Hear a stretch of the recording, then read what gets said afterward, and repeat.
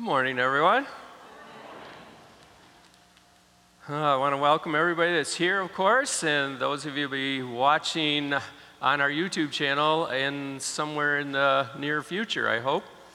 I'm Pastor John, and I want to clarify something real quick.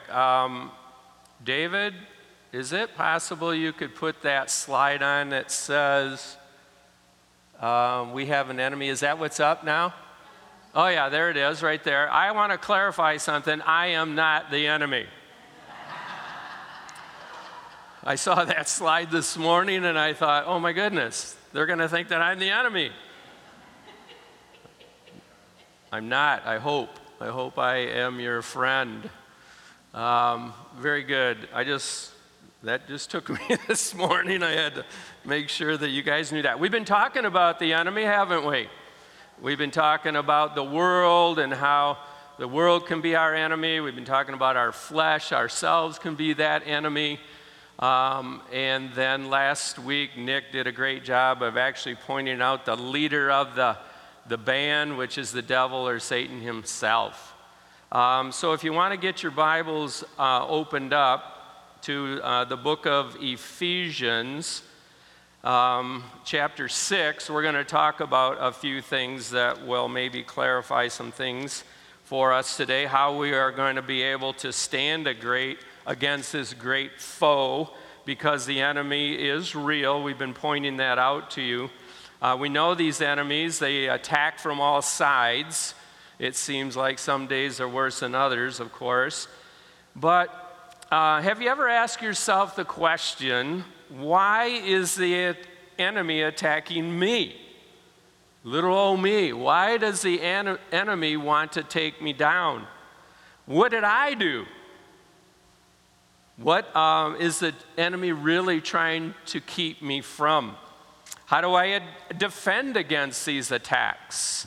I'm sure you've all felt the attacks of the enemy, or maybe didn't really realize what they are, but they're real, right? But have you ever asked yourself any of these questions? Today we're going to kind of dive in a little bit, I hope, and hopefully we can answer some of those questions for you if you don't already know, but maybe encourage you in a way that you just need that encouragement today. Maybe it's this week that the enemy launched a full-blown attack on you and you need that encouragement. So let's pray and look to the Lord to encourage us through our time here today. Lord, thank you. Thank you for loving us first. Thank you for not letting us stay far from you, that you desired a relationship with us once again, even though we fell into sin. Lord, just thank you for Jesus, and thank you for what he means to us as believers, what he means to us for our salvation and our eternity. We can't thank you enough, Lord, but today we want to praise you with our attention to the scriptures and how we can defend against our enemy. Please help us, Lord, in Jesus' name. Amen. So Ephesians chapter 6, we're going to start in verse 10 and work our way through a few things today. So let's read. Finally, my brethren, be strong in the Lord and the power of his might. Put on the whole armor of God, that you may be able to stand against the wiles of the devil. Paul's letter to the church in Ephesus is coming to a close here. We're nearing the end of this letter. And in this, he first addresses the church, or as the brethren. That's who he addresses. The brethren, of course, are those who have put their faith in Christ and have been adopted into the family of God. So that's who he's addressing here.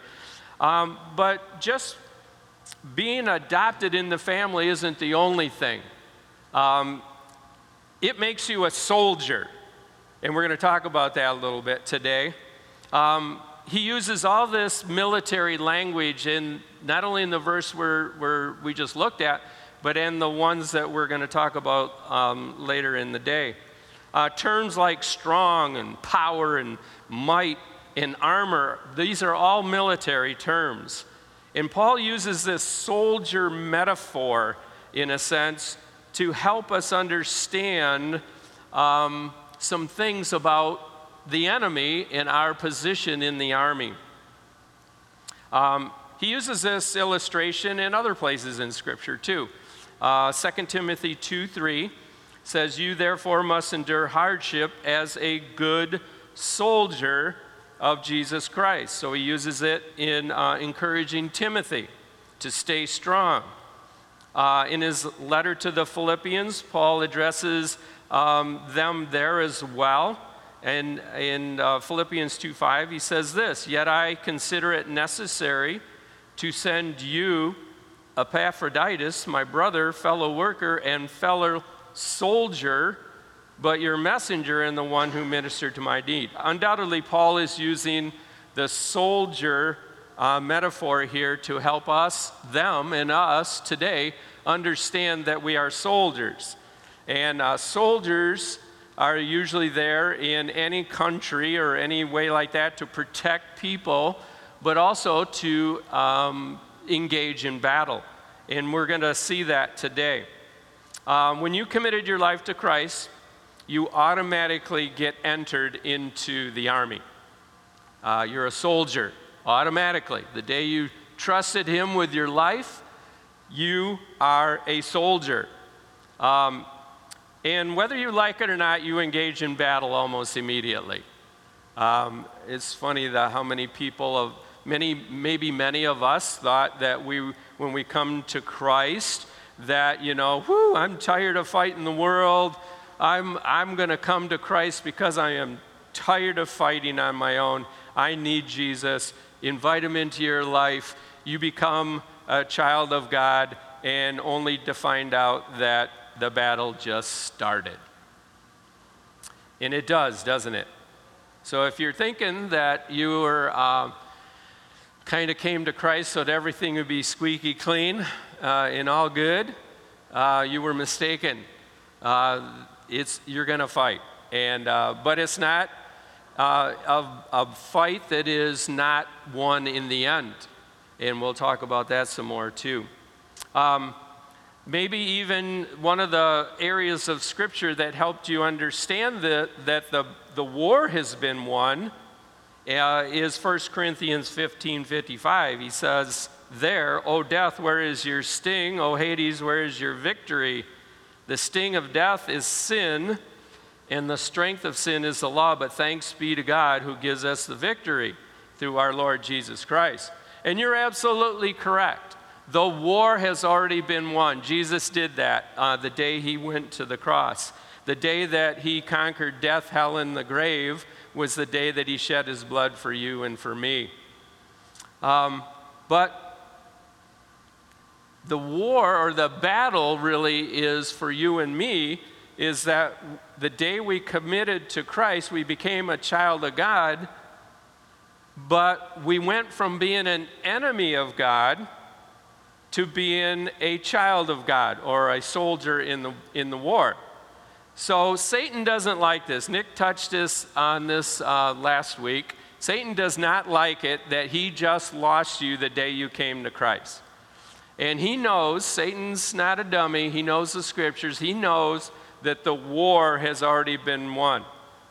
But there are battles with the Christian and Satan and the enemy from the time that we come to know Christ all the way till Jesus takes us home, or He comes to get us.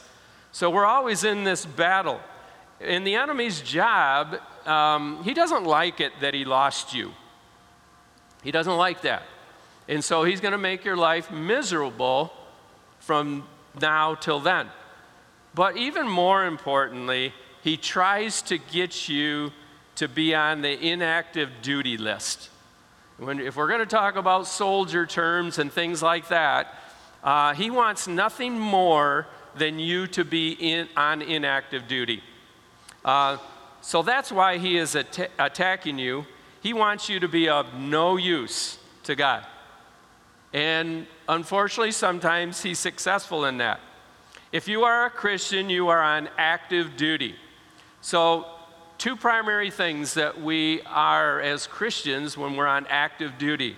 Matthew 28:19, so-called the Great Commission, we've labeled it that. And I like that in the sense of I'm a commissioned soldier in the army. It says, "Go therefore and make disciples of all nations, baptizing them in the name of the Father and the Son and of the Holy Spirit, teaching them to observe all things that I have commanded you. And lo, I am with you always," thank you, Jesus, "even to the end of the age." Amen. So we have two things that we are, or primary objectives as soldiers in God's army. We are to make disciples or enlist soldiers, other soldiers, and teach disciples or train other soldiers. And this is where the enemy attacks. He doesn't want you doing that. He doesn't want you enlisting anybody else. He doesn't want you sharing the gospel with your neighbors or your friends or your co-workers. And worse yet, he doesn't want you training them up in the ways of Jesus. Sadly, however, though, many of us as Christians decide to place ourselves on inactive duty. And this can happen in a number of ways. First, one way is we try to fight the enemy on our own strength.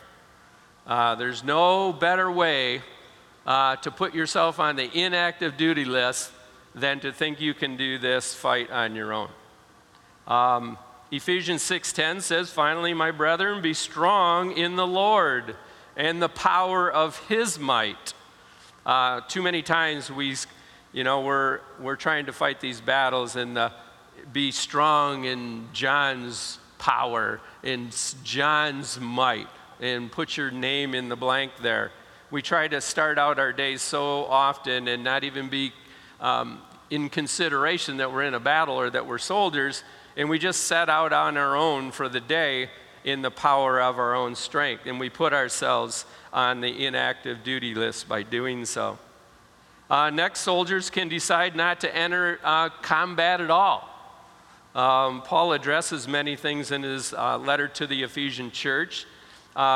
He challenges many of them in this letter. If you've ever read the letter to the Ephesians, he challenges them to walk in unity, to walk in love, to walk in light, to walk in wisdom. Have you ever noticed that when you begin to walk with the Lord or walk according to God's plan, that's where the battle seems to start? It's not a coincidence. The enemy doesn't want you to walk in all these things. He doesn't want you walk according to God's plan. But this is where many Christians will kind of wave the white flag, give up, quit, because walking with the Lord is hard. Again, we maybe come in with some preconceptions that Christianity is going to be just awesome and easy and just a cakewalk, and things are going to be so much better. But as we dig in and we begin to see what God would want for us as a believer, as a soldier in the army, it's anything but that. It's a battle, and it comes on, some days fiercer than others. But too many times we do wave the white flag and surrender, and this puts us and takes us right out of the combat mode, puts us again on the inactive duty list. And we're doing all this stuff ourselves. The enemy doesn't even really have to do anything. We just kind of do it all on our own. And then the primary one we're going to talk about today, that one way we take ourselves out of the fight or don't stand up against the enemy, is that we don't put on our armor. And today we're going to talk about that. Probably put most of our time to this today, but the armor is a metaphor used by Paul to describe the defensive equipment that God gives us to defend against the army. He gives us to believers. Ephesians 6:11 says, "Put on the whole armor of God that you may be able to stand against the wiles of the devil." Why has God given us the armor? To stand against the wiles or the schemes of the devil. And the devil has many. He has many up his sleeve. He has more combat plans than you and I can ever dream of. The devil has ways that he lies, he cheats, he steals, any way he can to destroy his way into the life of a Christian soldier, or destroy the life of a Christian soldier, and put us on inactive duty. That's his only goal when it comes to Christians. He doesn't have to deal with the world so much because they're already his. Make sense? It's you and I that the enemy and his unseen realm engage in battle, and it's with you and I. Sure, he wants to seek out them, he wants to kill and destroy them, but they're already in active duty. It's you and I that he is after. Placing you and I on inactive duty is his primary goal, like we talked. But even though the war has been already won, I think we can be lulled into a inactive duty mode, knowing that it's like, you ever heard anybody say they're riding the Christian cruise line to heaven? That's what we can be like sometimes as Christians. We can get on the cruise line and, look for our umbrella drinks and kick back in our chair and just, kind of get to heaven. That's not the real Christian life that God wants for us, because the enemy basically has put us on this inactive duty. The armor is there so that the Christian can stand against these attacks by the enemy. The enemy wants to knock you down and make you inactive. And so the armor's there to stand. But we have a slight problem. The enemy's invisible. It's not like you can see this enemy. And we've been talking about that in this series, how important it is that we know that the enemy is real. Ephesians 6:12 says, we do not wrestle against flesh and blood, but against principalities, against powers, against rulers of darkness of this age, against spiritual hosts of wickedness in the heavenly places. Our enemies cannot be seen. They are in another realm other than our realm, but they are not fake either. And I think that's a thing that we can often convince ourselves of, is that the enemy's not real. We wrestle every day with an enemy that is far from fake. When I was young, I remember sitting at my grandfather's house, and this is dating myself a little bit, but black and white TV, sitting and watching big-time wrestling. My grandfather just loved this big-time wrestling thing. And there was a module of that was right here in Detroit area. And it was crazy. But my grandfather would sit in front of that TV and like get angry with the TV because his wrestler wasn't winning.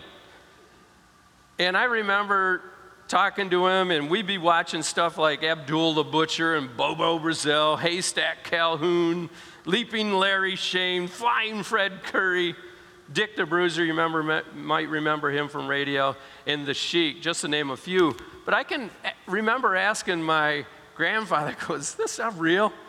Like, I'm just a little kid, and I remember going, this isn't real, Grandpa. And he'd look at me like I just asked him if Santa Claus or the Easter Bunny was real, And he would say, yeah, of course it is. And then he'd go back to watching TV. And, of course, I knew it wasn't real. I'm just a little guy. But then I became a father, and I have 2 boys. And all of a sudden, they get interested in this thing called WWF, which is just a modern version, right, of big-time wrestling. So now my boys end up watching Hulk Hogan, Roddy Piper, Jake the Snake Roberts. These were posters they had in their room, and Wrestling Buddies. I don't know if anybody remembers Wrestling Buddies, but they had these things, and Andre the Giant and all this. And then they asked the question, Dad, is this real? And I said, of course it is, son. Of course this is real. But unfortunately, many of us as Christians ask the same question about our enemy, about the one that we wrestle with, and we say, is this real? Of course it is. This is a real war, a real battle that we're in. But ours is a spiritual one. We can't see the enemy, But that's why we need spiritual armor. So what Paul goes on to do here is to give like tangible things or a metaphor for you and I to let us think about a piece of a soldier's army, but he's really talking about the spiritual armor, the armor that you can't see. So let's go to Ephesians 6:13. It says, therefore, take up the whole armor, emphasis on whole armor here, that you may be able to withstand in the evil day, having done all to stand. So the armor's purpose here, is that is to make it so we can stand against these attacks, but remember, it must be taken up and put on. That's an interesting words that Paul uses there. If our armor's just laying around on the floor, you can imagine a regular Roman soldier, per se, or a U.S. Army infantryman just has all this armor and it's just laying there on the floor, and then the enemy attacks. He's going to have to do one of two things. He's going to have to scramble to get it on, or he's going to be defeated before he even starts. So anyways, the armor is given so that we can withstand or stand when the enemy attacks. Have you ever noticed that there are certain times when the enemy seems to attack, like the attacks are more intense than other times? That helps you understand that this is real. He can't handle us all at the same time. So Satan and his army are, obviously got their job and their combat plans and all this too. But we are many, and but so are they. I had a pastor friend tell me one time, he says, we have a mighty enemy. He says, aren't you glad that we have an almighty God?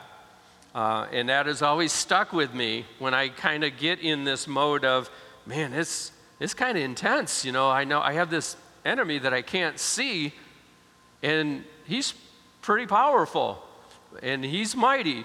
But please remember, we have an almighty God, and if you're a child of God, you're in his army, and to no avail.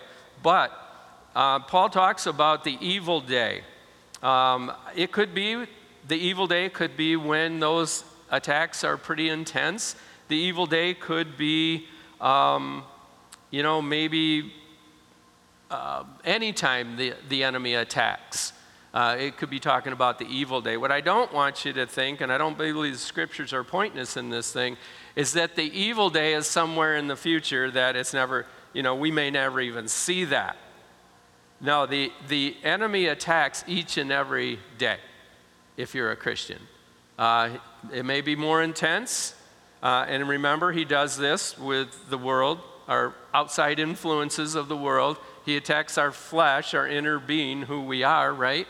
And it is Satan himself that leads these attacks and sends his army out. So for the next little bit, we're going to go through the pieces. We're going to go through them fairly quickly. You could do a couple hours on these pretty easy and talk about them. But for today's purposes, we're going to kind of look at some of these. So Ephesians 6:14. Stand therefore, having girded your waist with truth, having put on the breastplate of righteousness, and having your feet shod your feet with the preparation of the gospel of peace. Notice again, all these pieces are spiritual armor. When it comes to about talking about truth, righteousness, and peace. All that's the spiritual side of the armor. But Paul gives us actual pieces to kind of put our brain in and use as a metaphor to help us understand what those spiritual pieces are.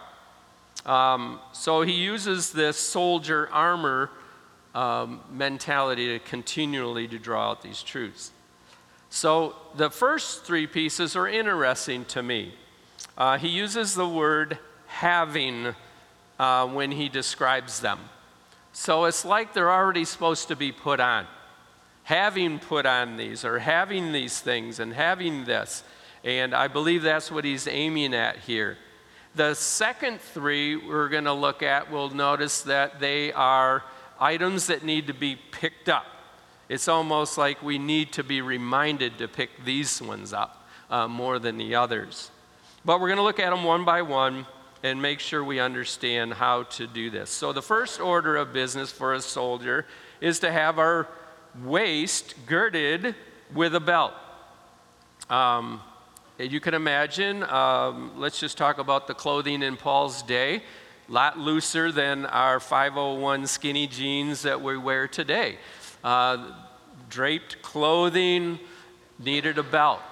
Well, it was hard to run or to be ready in that kind of clothing for any kind of attack or any kind of movement right or left. So that what they would do, they would use a sash or a girdle or a belt to tie it all together around the waist, but then they would grab it from the bottom and they would take it and tuck it in their belt. And so you can imagine what this allowed them to do. It allowed them to be ready for action or to move or to run or step back or move forward, go to the right, go to the left with no hindrance whatsoever. So he uses this analogy or this metaphor for us in relationship to truth. So truth then, when the enemy attacks, we must have our belt already in place. We need to be alert for when the enemy lies. The opposite of truth is a lie, right? So if Paul can get anything across to us today is we need to know the truth. We need to have the truth already on, because if the enemy attacks and we don't have the truth or we don't know the truth, it's too late. He already wins. He already takes us down. He already puts us on the inactive duty list. But by knowing the truth in advance and knowing what we know to be true, you can see how this can allow us to stand. Unfortunately, many Christians make the mistake of engaging in conversations. I see these on Facebook all the time. Christians that start saying things and they have no idea what they're saying. It's because they haven't been prepared with the truth. And we start talking almost like agreeing with the enemy's lies. When we do this, the enemy has us. He knocks us down. He's already got us where he wants us. There are many lies, but there's only one truth when it comes to God and his truth. So we must be alert and prepared with the truth even before the enemy attacks. Next up on the list is having put on the breastplate. This one might be a little self-explanatory. Breast is on our chest area. The soldier would wear it. He would wear it because it would protect his vital organs. That's probably my takeaway on the breastplate, is that if the enemy's ever going to get to you, he can take you down, right, by just getting to your vital organs. If the enemy in the war, anyhow, in battle, if he penetrated your chest cavity or your heart, your lungs, any of those vital organs, you were down. You were out. So righteousness is attached to our breastplate for good reasons, because it's who we are. It's our inner person, righteousness. And this isn't talking about the righteousness that comes by being right with God necessarily. That is a true righteousness that comes. That righteousness makes us right with God when we trust Jesus Christ as our Savior. But this righteousness is really the fruit of being attached to Jesus, the fruit of being a child of God, a fruit from being in God's army. And that is our integrity. It's who we are on the inside. And when the enemy attacks us, he wants to attack our integrity, who we are. So the question comes is, how do we act every single day out in our school, in our businesses, in our workplace, anywhere we're out? This is what the enemy wants to attack. It's called a breastplate because righteousness protects the inner being or the heart of a man. I heard this quote one time. I don't know who used it, but I'm going to repeat it. It says, "Observe a soldier lacking integrity, and you will observe a soldier that God can no longer use. It's so true. If you've ever seen a person especially in Christian leadership or anything like that, and when that Christian lacks integrity or falls according to maybe a trick of the devil or the scheme of the devil, what happens to everything that's underneath of him? When he falls, now you don't believe anything more that comes out of his mouth. And then the other thing is, you don't believe, maybe even start to question some of the things that he did say. And these are very bad for the Christian. I hate it all the time. It's one of the greatest comebacks to when I invite people to church or to ask them, have they trusted their Jesus for their eternity and want them to come to church and things like this. They will say, you guys are just a bunch of hypocrites. But that's where this comes from. Christians known to be Christian don't act in integrity. And so the enemy does. He takes us right out. He puts us on inactive duty by doing so. The next one up is having our feet shod with something. So could you imagine fighting hand-to-hand combat with no shoes on?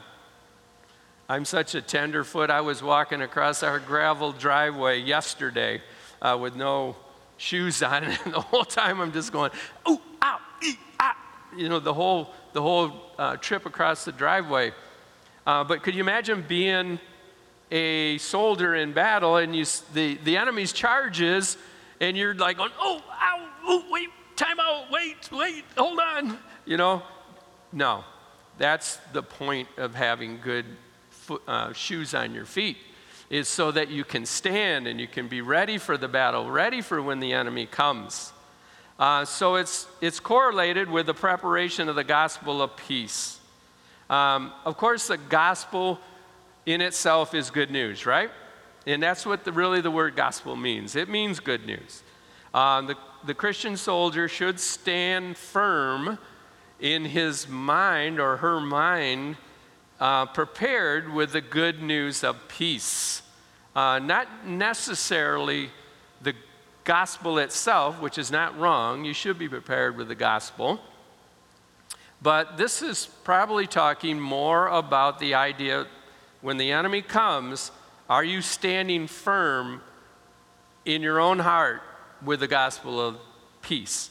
And so that could mean peace with God, but it also can mean peace of God. And so I want to talk about those for a quick second. When you put your faith and trust in Jesus Christ, when you did that, and ask him to forgive you of your sin, for the very first time in your life, you had peace with God. And why is that? Well, because you were on the other team until that moment. You were not in God's army, you were in Satan's army. Remember how at the beginning today we talked about the transfer. That's why he doesn't like it anymore. If you gave your life to Christ, then guess what? You're in God's army. And now you have peace with God. But you also have the peace, you have peace with God. And what that means there, being the peace with God, sorry, I'm getting upside down here. The peace with God we just talked about, but we also have the peace of God. So knowing that you are a child of God, when the enemy attacks, you already know that the war has been won, right? How much peace does that give you when the enemy attacks? It gives me great peace knowing that, yeah, I'm in a battle at this moment, and I know why the enemy's attacking. He's trying to make me inactive, but I have the peace of God because I'm already his. So it's kind of like the fruit of having peace with God. But there's more. Ephesians 6:16 says this, above all, taking the shield of faith, with which you were able to quench all the fiery darts of the wicked one, and take the helmet of salvation and the sword of the Spirit, which is the Word of God. As we reviewed earlier, there were 3 pieces that must be picked up, and these are those 3 pieces. First, we're going to take up the shield.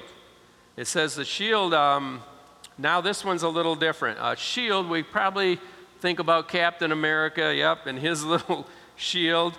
Well, actually, Roman shields were much larger. They're actually a decent width and a decent height. 2.5 feet wide, they say, and 4.5 feet tall. And the idea of this shield was that you could crouch down behind it and get behind the entire thing, that it would protect your entire body and every other vital part of your body. And this is why faith is attached to it, because faith is trust, right? When we talk about faith, that's really what faith is. Faith is putting your trust in something. And so it's called a shield because we put our faith in God and we put our faith in the Lord. So when these fiery arrows come, we can pick up our faith and put it in front of ourselves. And what it means by picking it up is regarding faith is actually exercising our faith. For you and me, it's easy to go around and say, I have the Christian bumper sticker, I have the cross hanging from my mirror, and I'm a Christian. But that's just lip service to some extent, right? But where the real rubber meets the road for us as Christians is when the enemy attacks. Are we going to put our faith and trust in God, or are we going to lean on our understanding, our own understanding? Hopefully, we exercise our faith. Even if one of those fiery arrows has a tendency to stick in your shield of faith, what's interesting is that they used to coat their shields in the Roman army with fire retardant stuff, leather, and some other things. So even if it stuck, it would put that fiery arrow out. And I know we've all been in these battles with the unseen realm, and we know the enemy's attacking. He's firing some of his best arrows, and they're on fire. And they even stick once in a while. But here's the thing. Above all, our faith should extinguish any arrow that the enemy can fling at us. He also talks about taking up the helmet. The reason that soldiers wore a helmet's a little more obvious to me and you probably. Even today, helmets are worn. Football players wear them. Bike riders wear them. Construction workers wear them. All to what? Protect what's inside our skull. Why protect the head? It's where our brain is, right? It's where the everything about us functions because of our brain, because of our head. It's where all of our emotions are. It's where all of our activity comes from. All of our other body parts are controlled by our brain. So why wouldn't the enemy attack our brain? Well, he will. And that's why we're told to put on the helmet of salvation. So our spiritual helmet is called the helmet of salvation for a reason. Because the enemy can get in our head. He can tell us that we're not really God's. We're not really on God's side. There isn't really a God. He can use the world to convince us of that, of all the scientific discoveries that are out there today and all these different things that are there to deter us. He can get us by attacking our flesh, just really crazy schemes that the enemy can use to get inside our head to tell us that we are not God's or we are not saved. But future salvation for me, and I hope it is for you, gives me courage to stand in the battle. When I'm standing there and I know I'm fighting against some of the hardest things I've ever had to fight against, it is comforting to me. It is a good thing for me to know that this battle isn't going to last forever, that this is only temporary. It's only during my time here, at worst case, that one day, true salvation, I will be in heaven for all of eternity with a God that loves me. So the battle could be short, but we need that assurance of salvation that is protected by our helmet. And then it talks about the sword. In Paul's day, the sword was a probably a little more of a short dagger than some of the things we see on the movies nowadays. But what's interesting about this sword is that it wasn't always an offensive weapon. I know it's talked about sometimes in Scripture, and people, commentaries on this will talk about how it's our only offensive weapon. To me, I see it more as a defensive weapon. It's when the enemy comes in for the kill. When he's coming in for the, to really get us and to put us out of action and put us on that disabled list. That's when we get this, have in our right hand, our dominant hand. If you're left-handed, you have it in your left hand, your shield in the other. When the enemy's coming, this is when the sword comes out. And the scriptures say that it is powered, this sword is powered by the Holy Spirit. And of course, this is the Word of God. In the same way that the real soldier uses his sword to defend against the enemy, we have the Word of God. Which really is interesting to me is the more you know about the Word, and the more you commit it to memory, the more you can commit it to your life, it seems like your sword gets a little sharper every time, doesn't it? I had a mentor one time tell me, he said, it's hard for the Spirit of God to bring to memory something that we have not studied. So it's really interesting, isn't it? If this is one where the enemy really comes in to kill us and really coming into the kill, and if we're standing there with this teeny little jackknife, small little knife, because we haven't studied and because we haven't learned the Word and we haven't been in the Word, it's not going to be much of a defense, is it? Do you remember when Jesus was attacked in this way and he was tempted by the devil himself? What did he use? He used the Word of God. And I would love to go through all of Matthew 4 with you and how all the different things that he combated the devil with the Word. But I want to put on the screen for you the result of him doing that.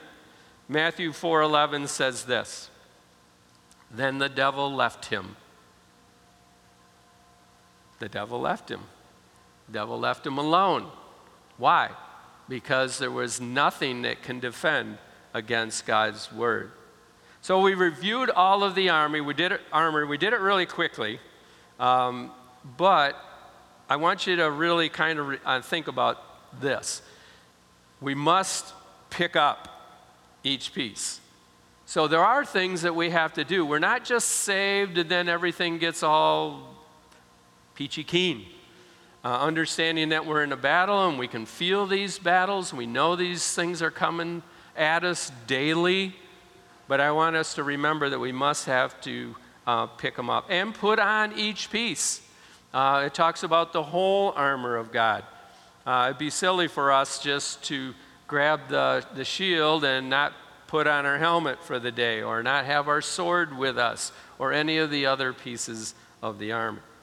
So, as we conclude here, I'll have Dave kind of come up and kind of play as we end, but I want to read something out of Ephesians 6:18, because many times when we look at the pieces of armor, we leave this part of our armor off. It says, "Praying always with all prayer and supplication in the Spirit, being watchful to this end, with all perseverance and supplication for all the saints." We pray knowing we can only defend against our enemies with God's strength. All of these pieces of armor we need, but they need to come in the power and in the might of God. We acknowledge God's power by actually praying. We acknowledge that we are weak and that we need Him. When we pray, we ask God to give us strength to endure the battle and give us the victory and not be placed on inactive duty. Man, that just bothers me this week when I thought about this idea of being put on inactive duty. Just kind of being a Christian but not really in the battle. Pray always, the scriptures say. Pray for others while being watchful and with all perseverance, or to persist in praying. There's a parable I want to finish the day with of Jesus that kind of talks about a widow who wanted justice from her adversary, or the person that was against her. And I thought it was such a great analogy of us in the battle and us against our enemy. Luke 18 tells this parable, and this is Jesus, of course, and he says this: "Then he spoke a parable to them that men always ought to pray and not to lose heart." Isn't that interesting? If we don't pray, that means we've lost heart. I thought about that this week and thought, man, how many times have I lost heart? I kind of give up. Didn't pray. Saying, there was a certain city, in a certain city, a judge who did not fear God nor regarded man. So this judge didn't know the Lord. Now there was a widow in that city, and she came to him saying, "Get justice for me from my adversary." And he would not for a while. But afterward he said within himself, "Though I do not fear God nor regard man, yet because this widow troubles me, I will avenge her, lest by her continually coming she wearies me." Then the Lord said, hear what the just judge said. He's beginning to explain this parable to the hearers and to you and me. He says, shall God not avenge his own elect who cry out day and night to him, though he bears long with them? I tell you that he will avenge them speedily.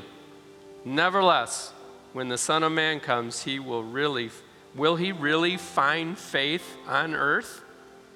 So the challenge is here, will we pray? Will we be persistent?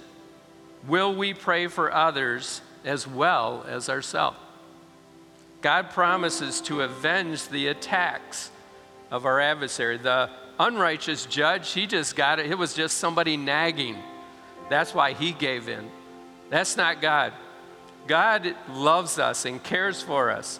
And if we're willing to pray to him and we're willing to go to him and ask for justice from our enemy, he will give it. So for the next few moments, just do exactly that. If you find yourself not picking up the pieces of armor, or not every one of them, or maybe there's a piece that came to your mind through the Spirit that you've not picked up for a while and you've left there and not put it on, maybe you'll want to ask God for forgiveness and ask him to help you and give you the courage to put that piece back on. Maybe he's revealed to you that you're not even in God's army at all, that you're still on the side of the devil. Well, prayer can change that too. It's pretty simple. Just got to admit that you know this, that you know that you're not on God's side, that you know that you're in enemy territory. You know that you have your leader is the prince of this world. And if you do that, you confess that to him, confess your sins to him. He is righteous to forgive us of our sins. He says that. And then just commit your life to him. That simple. You can talk to him. You can do that if that's you. But if whatever it is you need to pray for, let's just take a couple minutes and pray, and then I'll come back and close this for the day. Let's pray.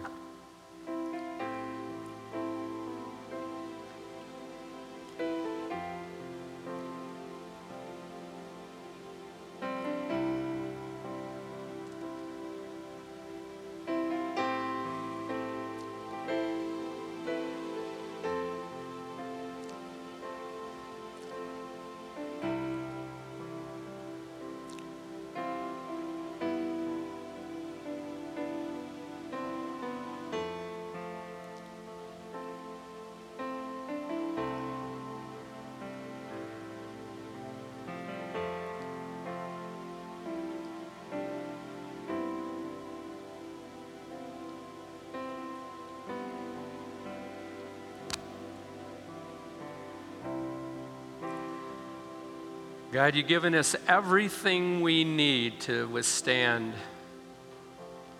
the tricks, the schemes of our adversary, the devil. Lord, we just need to pick them up. We just need to put them on. And we must need just to trust you in prayer and come to you and realize that you alone can help us. So Lord, as we go out today, and whether the attacks have been even during our time together or the moment we walk out the door, Lord, may we know going that you are on our side, that you love us, you care for us, you've left us here with a purpose. So Lord, please, if we find ourselves today on the inactive duty list, may we be re-enlisted. Be encouraged today in your power and in your might. In Jesus' name, amen. So as we go out today, just got the simple charge. I try to give you a challenge every single week. It's simply pick it up, put it on, pray. So go out, get some more soldiers, go out and train a few more, and we'll see you back next week at the Journey Church. Have a blessed day.